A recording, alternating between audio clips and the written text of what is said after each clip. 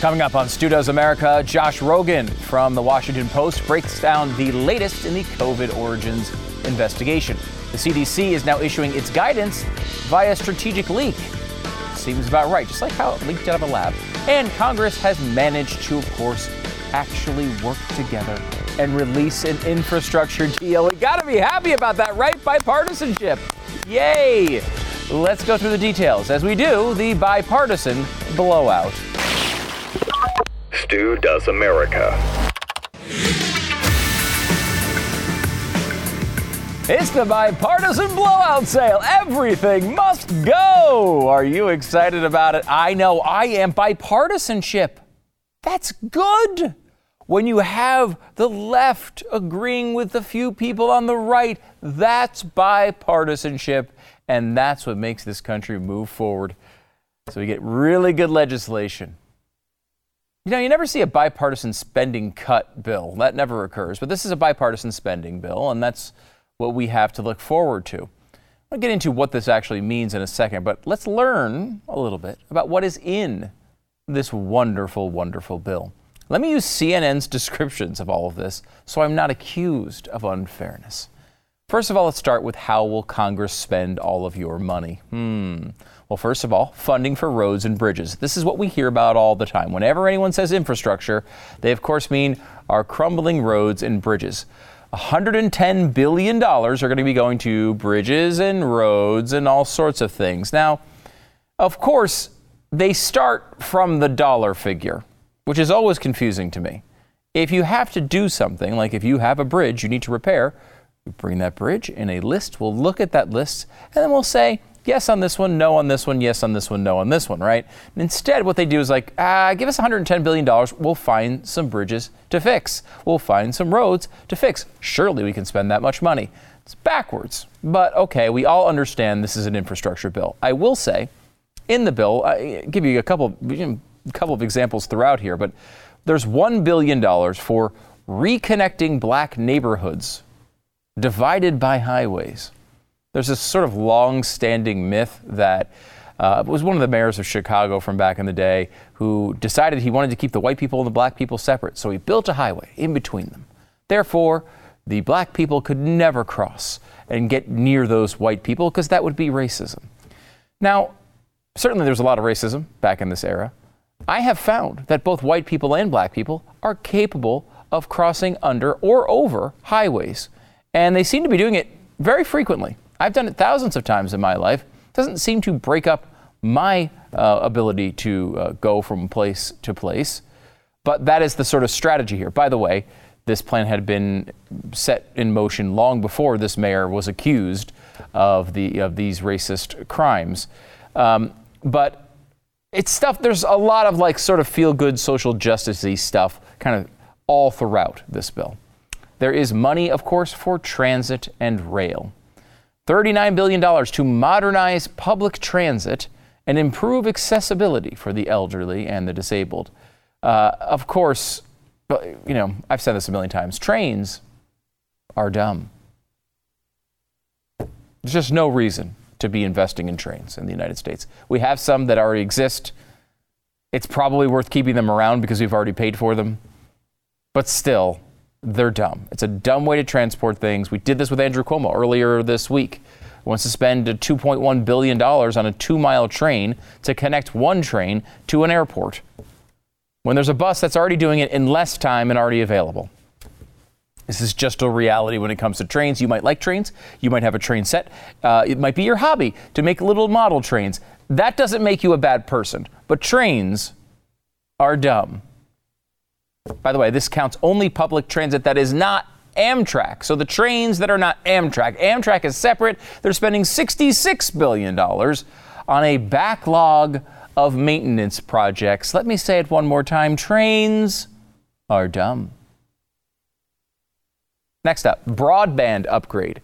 They're going to spend $65 billion to subsidize the internet bills and spread the internet all over America. I guess there's some rural areas that don't have that access yet. They're going to push it out there.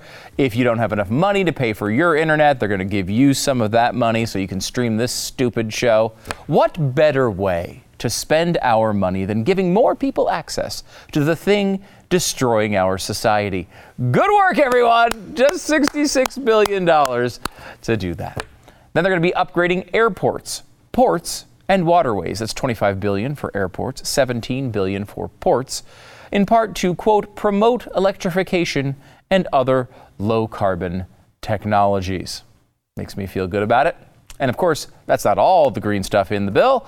Electric vehicles have their own section, $15 billion on electric buses and charging stations. What I like about this one in particular is the people who buy electric cars are generally wealthy. This is a stat's a few years old, but the people who bought the Prius made an average of over $100,000 a year.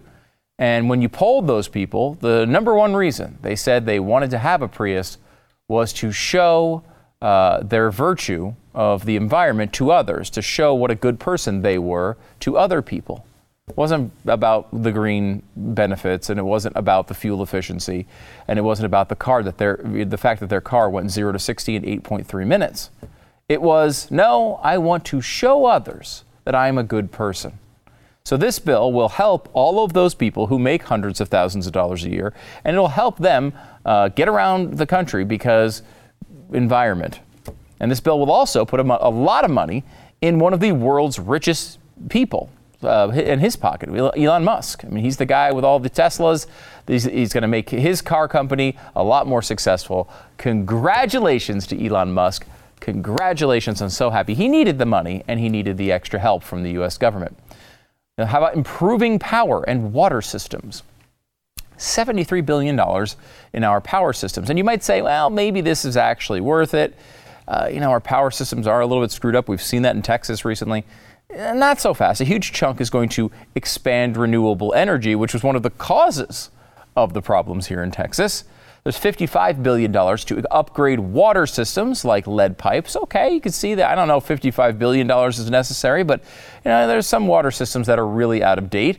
$50 billion to protect the grid from cyber attacks and natural disasters. This is money that if they actually did it right, which is a huge if, might actually make some sense, right? Preventing the grid from going down from hackers from Russia or China is a worthwhile expense if it's actually done right.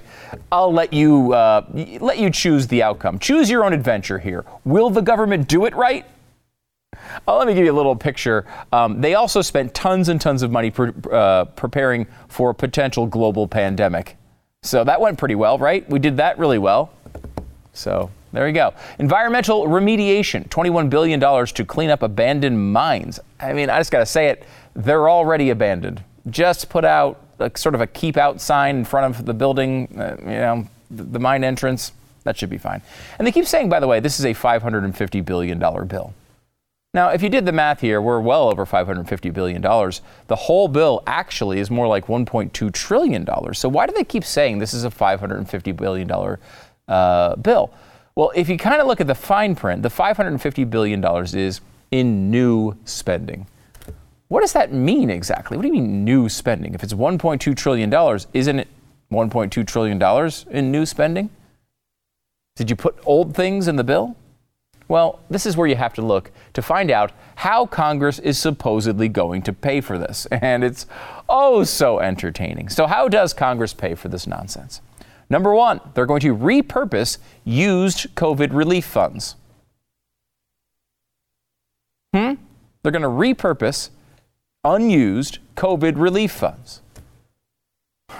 They gave out too much free cash in the COVID bills. Like when we were saying, you're giving out too much cash in the COVID bills, $205 billion too much. So they're going to shift that money that we didn't have to pay to this new stuff that we don't need. So they say, okay, we need this COVID money. They give out $205 billion too much of it. They're going to take it from that pile, put it in the new pile, and instead of giving it back to us or paying down our debt, they're just going to spend it on something else. They're going to recoup funds from the fraudulent pandemic unemployment payments. Now, this is basically the government saying that some people scammed the unemployment system when they were giving out all this extra free cash, which of course is so obviously true, but also so obviously expected. Good luck on getting that money back. maybe you'll be able to get some of it back, but of course, this is standard practice for these types of bills.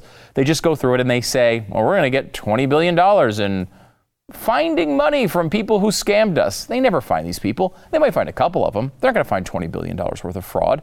And even if they were to find it, they wouldn't be able to get it back anyway. People who are, generally speaking, defrauding the unemployment system don't normally have tons of extra cash lying around to give back to you. How about states opting to terminate the pandemic unemployment benefits early? This is interesting because we hear that Republicans are so crazy. All they want to do, they don't care about these giant deficits. And generally speaking, of course, that's true. However, Republicans didn't spend some of this extra unemployment money. You remember this debate from a month or two ago where Republican states were saying like, hey, one of the reasons why we can't get anybody to come back to work is we're paying them not to work.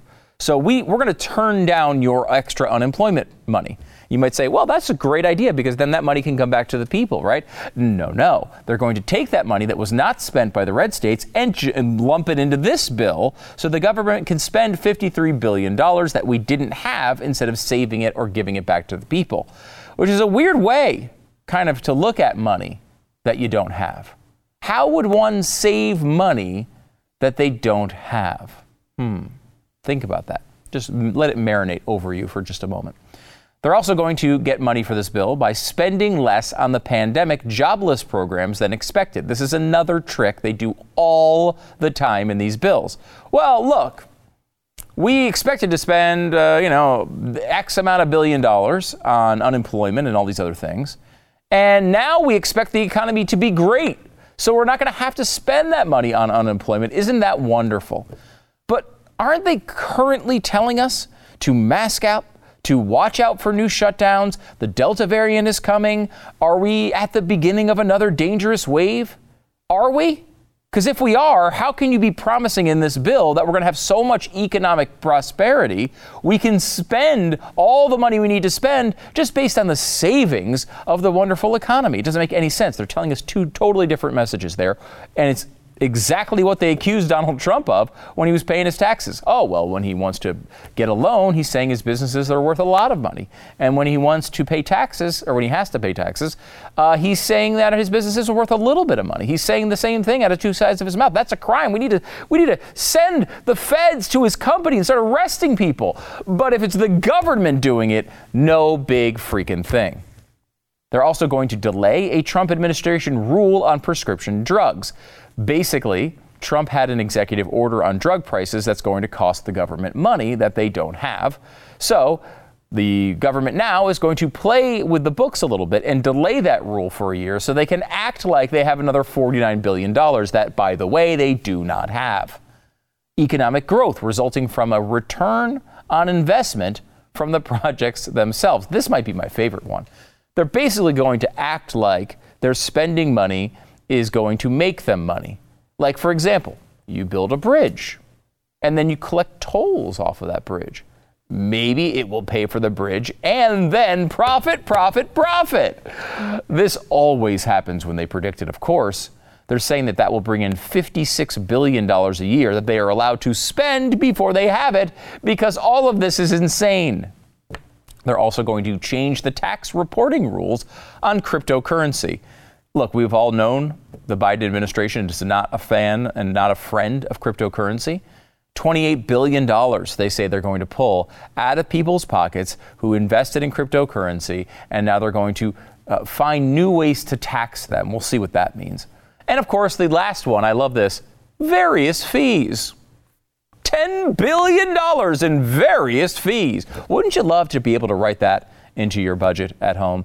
You know what? We're a little short this month. Let's add some various fees to bring in $10 billion that aren't even really worth describing in any detail. It's just fees. It's only $10 billion. Why even talk about it? So what does all this mean?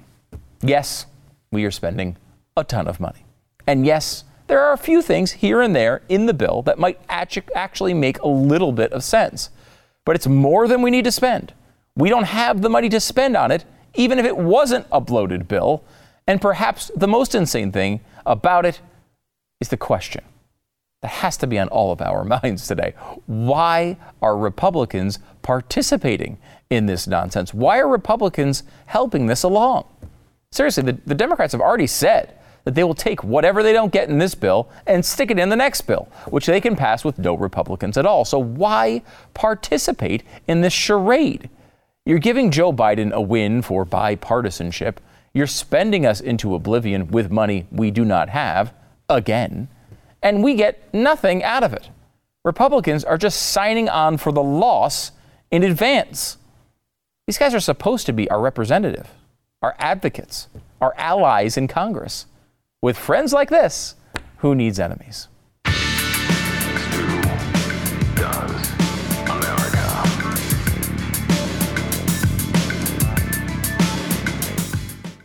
Do you like to have a good snack some point kind of throughout the day sometime, but you'd rather not pack on the pounds doing it? Well, Built Bar is here to save the day. They've got so many flavors, something for everyone. When you talk to a big Built Bar fan, my wife is the biggest Built Bar fan, probably in America. She loves all their flavors. She gets all the new ones as they come out. There's a shelf in my refrigerator, legitimately, that is filled with Built Bars at all times. She likes to chill them a little bit. That's advice from her to you. Put them in the fridge. Chill them a little bit. They taste delicious.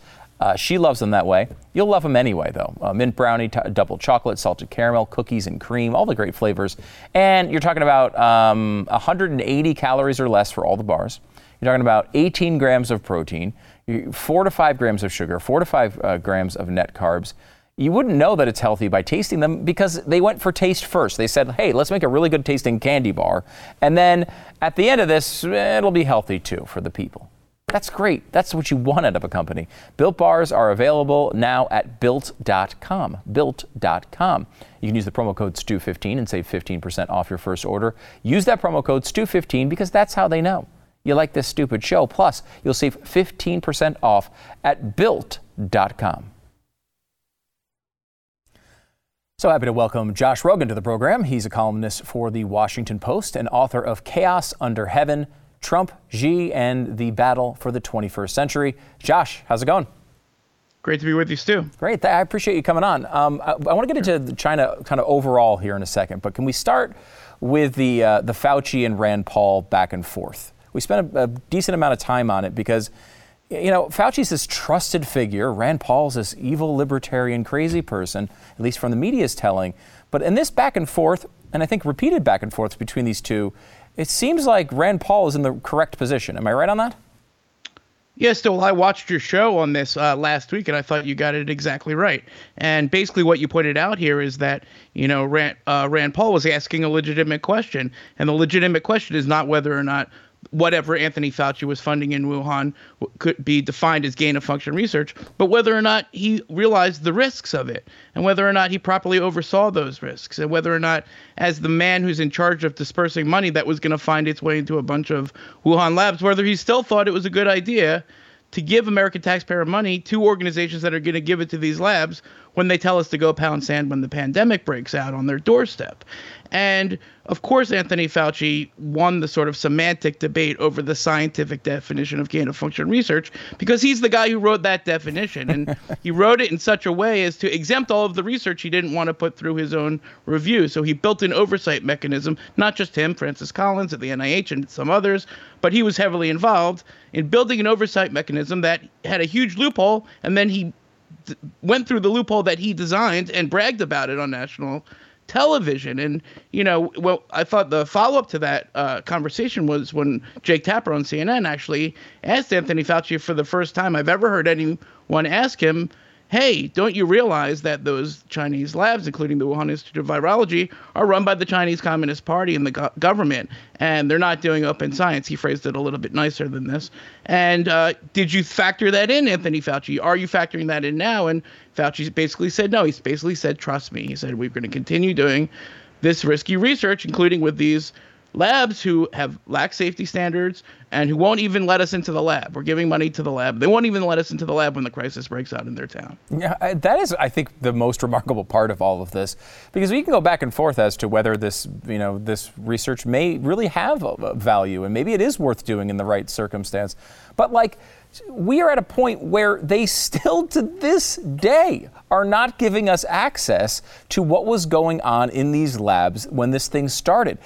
China somehow is escaping being the enemy here. We're accused of racism if we accuse the government of wrongdoing. But I mean, this is incomprehensible. A global pandemic was started in their country, and they will not even give us access to the files to get a better understanding of it. Oh, it's way worse than that. The cover-up has been going on for a year. They won't give us access to the early data. They won't. The virus database, they took it totally offline and claimed it was getting hacked.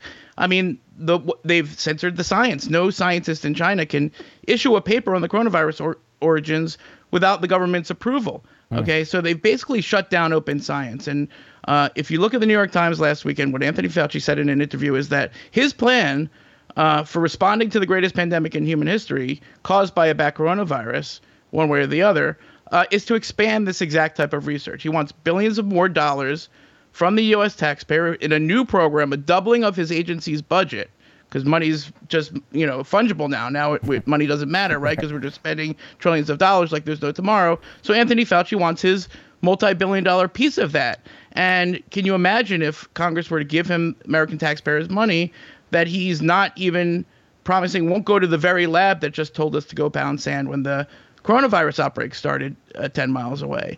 And, if that doesn't show you sort of how this system, not just gain-of-function research, but all of the checks and balances that were governing U.S. collaboration with labs in a country that is a totalitarian dictatorship and that is weaponizing our engagement against us, that is taking all of our money and our know-how. And that's the other big part of this that you didn't get to in your last show, but you were nipping at the tails of, which is all of that know-how. It doesn't matter if the research that we sponsored led to the virus. We taught them how to modify back coronaviruses. Okay, and what the Trump administration revealed and what the Biden administration actually confirmed is that they built another part of the lab, the part that they didn't tell us about with their military, where they did back coronavirus research that they didn't tell us about. Not just that lab, lots of labs. So they took our know-how, which is much more important than our money, actually, and they weaponized it against us. That's not to say it was an intentional leak. That's just to say that they have a bioweapons program, we have a bioweapons program, and we're helping them with theirs. And then, of course, when the lab is suspected of being the source of the outbreak, they say, no, you can't come into the lab, because why would you open up your bioweapons lab to international inspectors? And here we are. So putting Anthony Fauci in charge of the oversight of Anthony Fauci just didn't work. Okay, someone's going to have to oversee them. And guess what? Putting his best friend, Peter Daszak from the EcoHealth Alliance, in charge of oversight also didn't work, because that's what the WHO did when they created their first team. And then the head of the WHO, Dr. Tedros, had to come out and say that the first team that he sent to Wuhan totally failed to investigate the lab, and now we should probably look at the lab. So we've had a year of not just intentional dismissal of the lab leak theory, not just an intentional misleading by our public health officials, including Dr. Fauci, unfortunately, of the American public to say it can't possibly be the lab, don't look at the lab, but a continued and ongoing thwarting of many congressional investigations to examine our relationships with all of these risky research projects with all of these Chinese labs. And on what basis does Anthony Fauci, as a public servant, tell U.S. Congress not that they can't have the documents that the U.S. taxpayer paid for? On what grounds could he possibly say that we're not entitled to that information? That's the situation that we're facing. So it's much more about not about the gain of function definition as it is about how come we're not allowed to know what was going on inside of this huge amount of collaboration. The Pentagon was giving money to the EcoHealth Alliance, the Defense Threat Reduction Agency, the Homeland Security Department, get this is going to blow your mind, was giving money to the EcoHealth Alliance to fight coronavirus pandemic disinformation. As the head of the EcoHealth Alliance, Peter Daszak was putting out coronavirus origin disinformation. I want to laugh at this, Josh, but I shouldn't be laughing. This is the truth. Yeah. This is the truth. Yeah, it really is amazing. And anytime you put a person in charge of oversight of themselves, I think we all have learned as a fundamental principle, this is not a good idea. do you take anything from the emails that have been released? Some of them I've looked at and I haven't thought there was too much to them, but there is this one back and forth exchange from January where Fauci and Barrick and all these names that have kind of surrounding around this type of research seem to be panicking about something. They seem to be alerting each other that, hey, we got to get on the phone today. This is really important. They link to one of the papers that was being discussed here. Of course, the title of the PDF in hysterical form is Gain of Function, which is just, of course. When you look at all these emails and what was going on behind the scenes, have you been able to learn anything from it?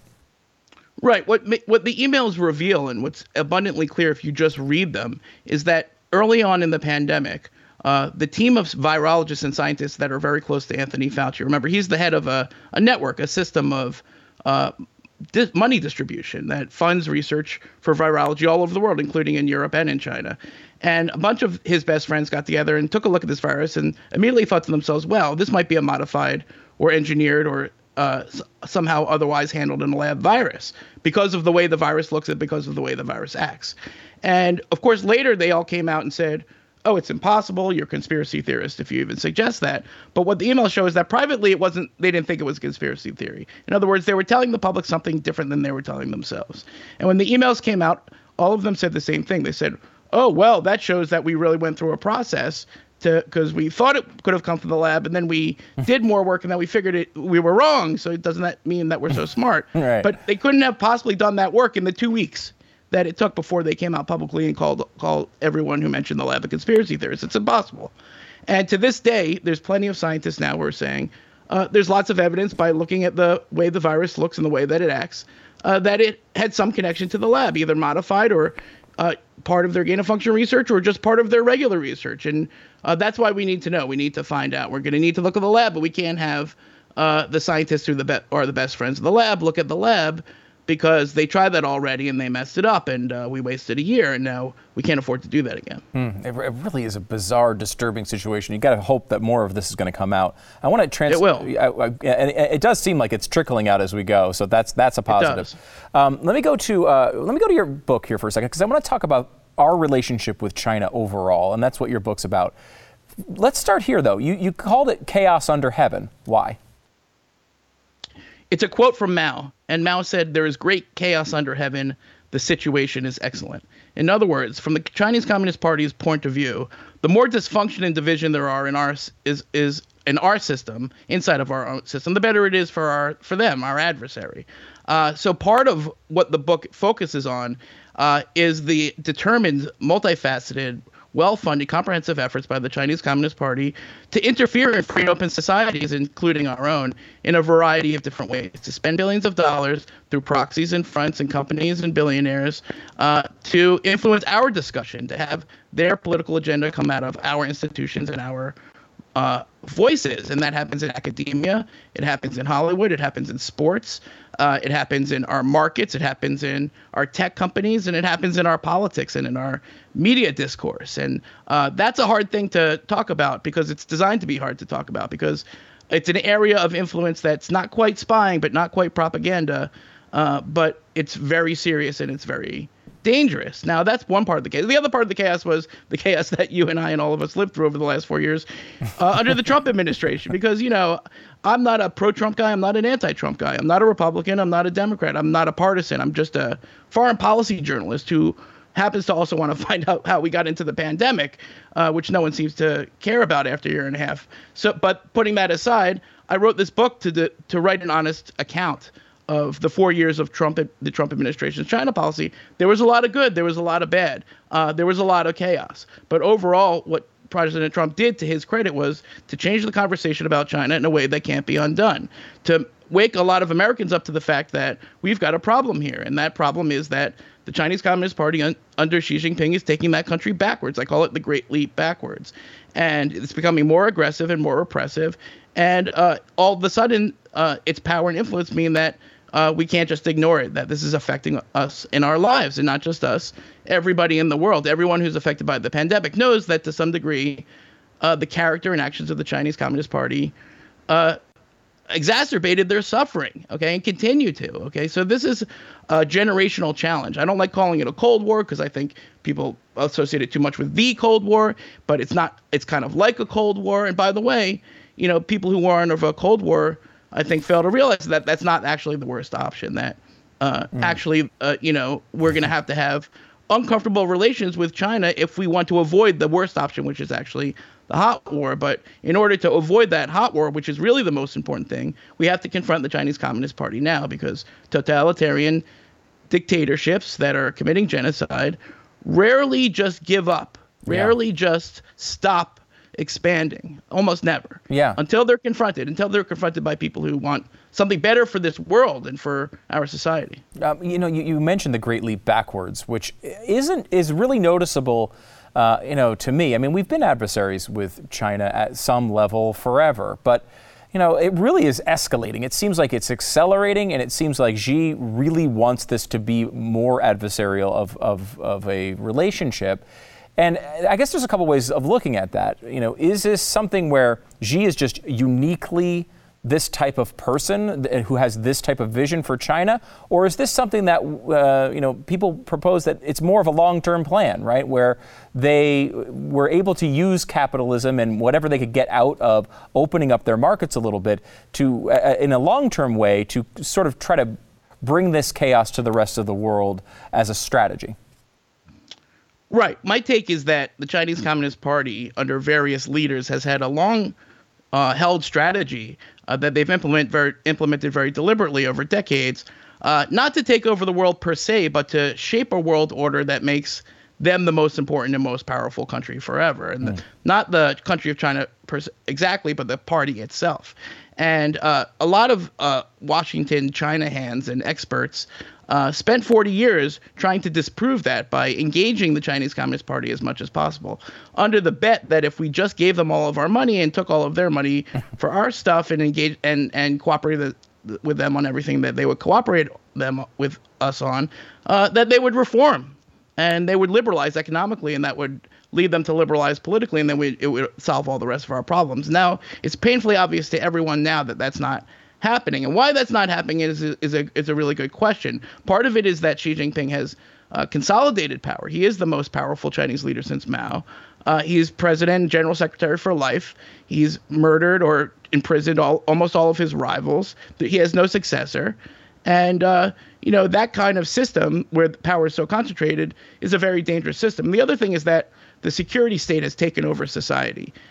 Mass surveillance, even if you're not a Uyghur, even if you're not a Tibetan, and those people are undergoing horrible tragedy, but just regular old Chinese society is becoming completely securitized. And what that means is that the party runs everything, the security state runs everything, including their businesses, including their companies. So that means we're going to have to make some choices. We're going to have to figure out where we can still cooperate and where we're going to have to decouple. And that means getting back our supply lines. It means making sure we have the stuff we need in a pandemic, because this time they blackmailed us for masks when the pandemic hit, so we can't have that again. And then it means educating Americans about the challenge that's coming.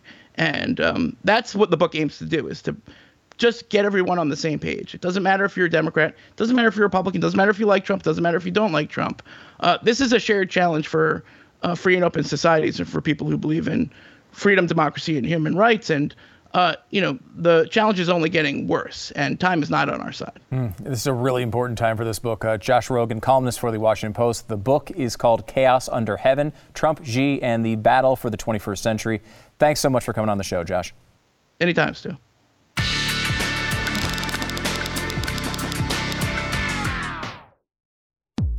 Everything is racist. Every thought you have is a KKK dream.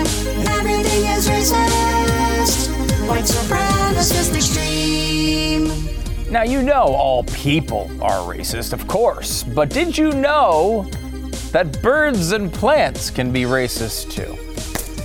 I bet you didn't know that. Well, there's a new movement going on right now, very active movement, to change the names of thousands of birds and insects and trees and flowers. It is a bizarre thing. Now, some of this stuff has gone on before, right? Like, there's this thing called World War II. And the Nazis did lots of experiments, and they figured out a lot of stuff that you shouldn't have been able to figure out because they just basically tortured people. And then they named all their discoveries after themselves. And there's been a long-term movement to say maybe we shouldn't call that like Hitler's discovery. Like maybe that's not the right way to do it. So they have reversed a lot of those names, and some of that's understandable, but some of it just gets to the point of ridiculousness. Let me give you some of the names that are being turned around. No more gypsy ants or gypsy moths. Now, I will tell you, if you happen to be a resident of Connecticut and you grew up around the time I did, you remember one terrible, terrible summer, 1982, 1983, something like that, that will scar me for the rest of my life, when gypsy moth caterpillars just devoured basically the entire state. They were everywhere all the time. Everywhere you walked, they were on everything you touched. They were everywhere. I'm getting the creepy crawlies just thinking about it. As a 5 or 6 year old kid, it was torture, okay? Torture. I hope they kill every gypsy moth caterpillar on Earth. I want a genocide of gypsy moth caterpillars. I don't care about their name. I want them all dead.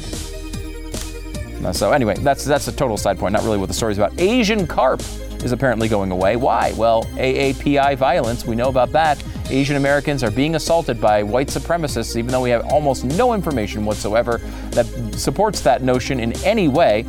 But carp are an invasive species. So an Asian carp, that's saying something bad about Asians, apparently. You have Hammond's flycatcher, which is a bird. It was named after the U.S. Surgeon General William Alexander Hammond, who once collected the brains of killed indigenous people. I mean, I'm all for collectors, but I just don't think that doesn't sound appropriate. Then you have the McCown's longspur, who is a Confederate general. They don't like that. African coral tree. That's bad, obviously, because it had its roots in a slur. And the digger pine, which was a pejorative term used to reference the Paiute and other indigenous groups, and that's going to be renamed as well. This is the thing. You have to understand that people can't just see these words and understand that maybe even if they didn't come from the best place, we should just understand that and continue with our lives. No, we have to be fooled into believing that these names never existed. It's a bizarre thing. It's a bizarre practice we go to, and we know that it is 100%, of course, very racist. Why? Because everything is racist. Everything is racist. Every thought you have is a KKK dream. Everything is racist. White supremacist extreme. One of the big problems, of course, with going through culture and seeing why would someone name something an Asian carp? Why didn't they change that years ago? It's because we don't have good education.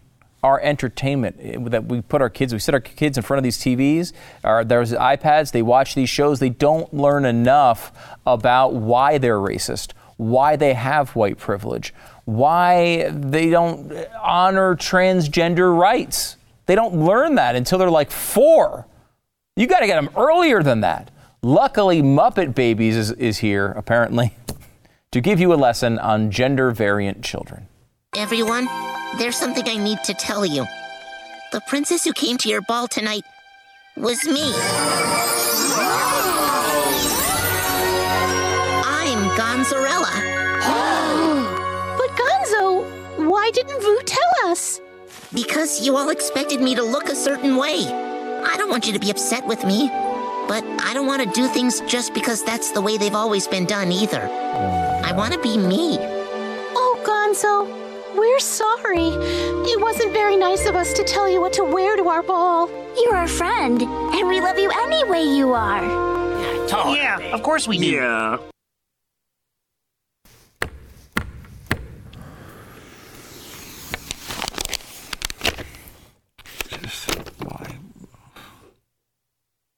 Why?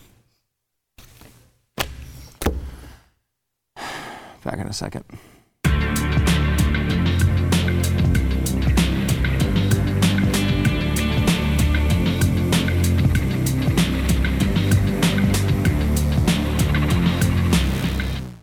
Every show is free on YouTube. At least the ones that I do. I mean, other shows, they might make you pay for, but the shows that I do are free on YouTube. Make sure you subscribe to the YouTube channel, click the little bell. You'll get alerts when we post the new shows and everything. You can also comment live during the show. We love to see your comments. Excellent work, Stu, comes from Dusty. This needs to be watched by more people. Always a very moderate, facts-first, honest show. I mean, moderate, I hope he means in tone. I mean, if I'm a moderate politically, we have a real right-wing extremism problem in this country. Just putting that out there. Very reasonable opinions. Everyone should be able to respect. Thank you for what you do. I really appreciate that. Thank you for commenting. When you comment, when you click things on YouTube, it shows that there's more engaged people, and that makes more people be able to see this show, and that keeps it on the air. So I really do appreciate when you do those sorts of things. Also review on podcast, wherever you're getting your podcast. 5 stars is the appropriate number of stars. Probably the worst 5-star rating I could give. It's right between mediocre and what the hell was that? Seriously, though, subscribe to this one. It's fantastic. Thank you so much. 5 freaking stars. I do very much appreciate it. We didn't go too much into the CDC stuff today. We covered it a lot this week. I will say now they are leaking their advice through the media, which is just embarrassing. It really, really is. They are leaking it out. They're telling before they release the science. They're doing all sorts of things. Like the CDC is a disaster right now. There's no question about it. I will say it's kind of interesting to watch them flail through this process. I don't think there's any reason to change what you're doing, particularly if you're vaccinated. If you're not, you might want to, I don't know. I mean, I think it's worth getting, especially if you're, not a kid or 18 years old, where maybe it's a little bit more borderline. They are saying it's a lot easier to transmit. I will say, they've been saying this for a while. We saw India go through a wave, and lots of people died. It was really bad. But we also saw Great Britain go through a wave. They're a little more vaccinated than we are, but they came out of it really well. I mean, the rates were down, as we pointed out, 93% as far as death rate. And, honestly, it was the people who were younger and unvaccinated who largely got it. These new developments maybe change your calculus a little bit. I don't think it really does. It's not going to change mine. I don't think that there's much really to change at this point. I think at this point, people are going to make their own decisions, and we should all just move on with our lives. Remember, you live in a country in which the CDC cannot do this to you in most circumstances. If you happen to be a landlord, totally different. Apparently that was all in the CDC's power the entire time, which I don't remember learning about in civics class. But if for most people, they can't do anything but recommend in this country, it's your local government that can put these into place with laws and with some teeth, and you can push back against that. But if you happen to be in a red state, congratulations, because most likely this stuff is going to hit you that hard. Back in a second.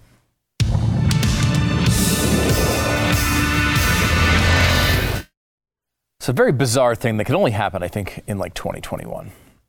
A guy was in the woods naked. The beginning of almost every story.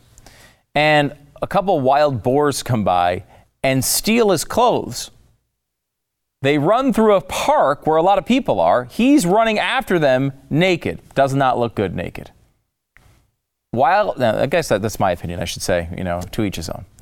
So then there's a photographer in the park who sees all this happening. I mean, there's a freaking wild boar running away with a guy's clothes, thinks it's hilarious, takes the picture, posts it online. Then someone thinks that picture is so fantastic. They go and they make little action figures, little scenery for model trains out of the scene, like with the boar, with the clothes in the mouth, with a naked guy running behind it. Now, you'd think that's where the story ends. No. The photographer is pissed off at the people who made the scenery out of their picture. And the one guy who doesn't seem to be pissed off is the fat naked guy running through the park after his clothes in the wild boar's mouth. Why? Because no one knows who he is, and honestly, if I were him, I'd stay secret too.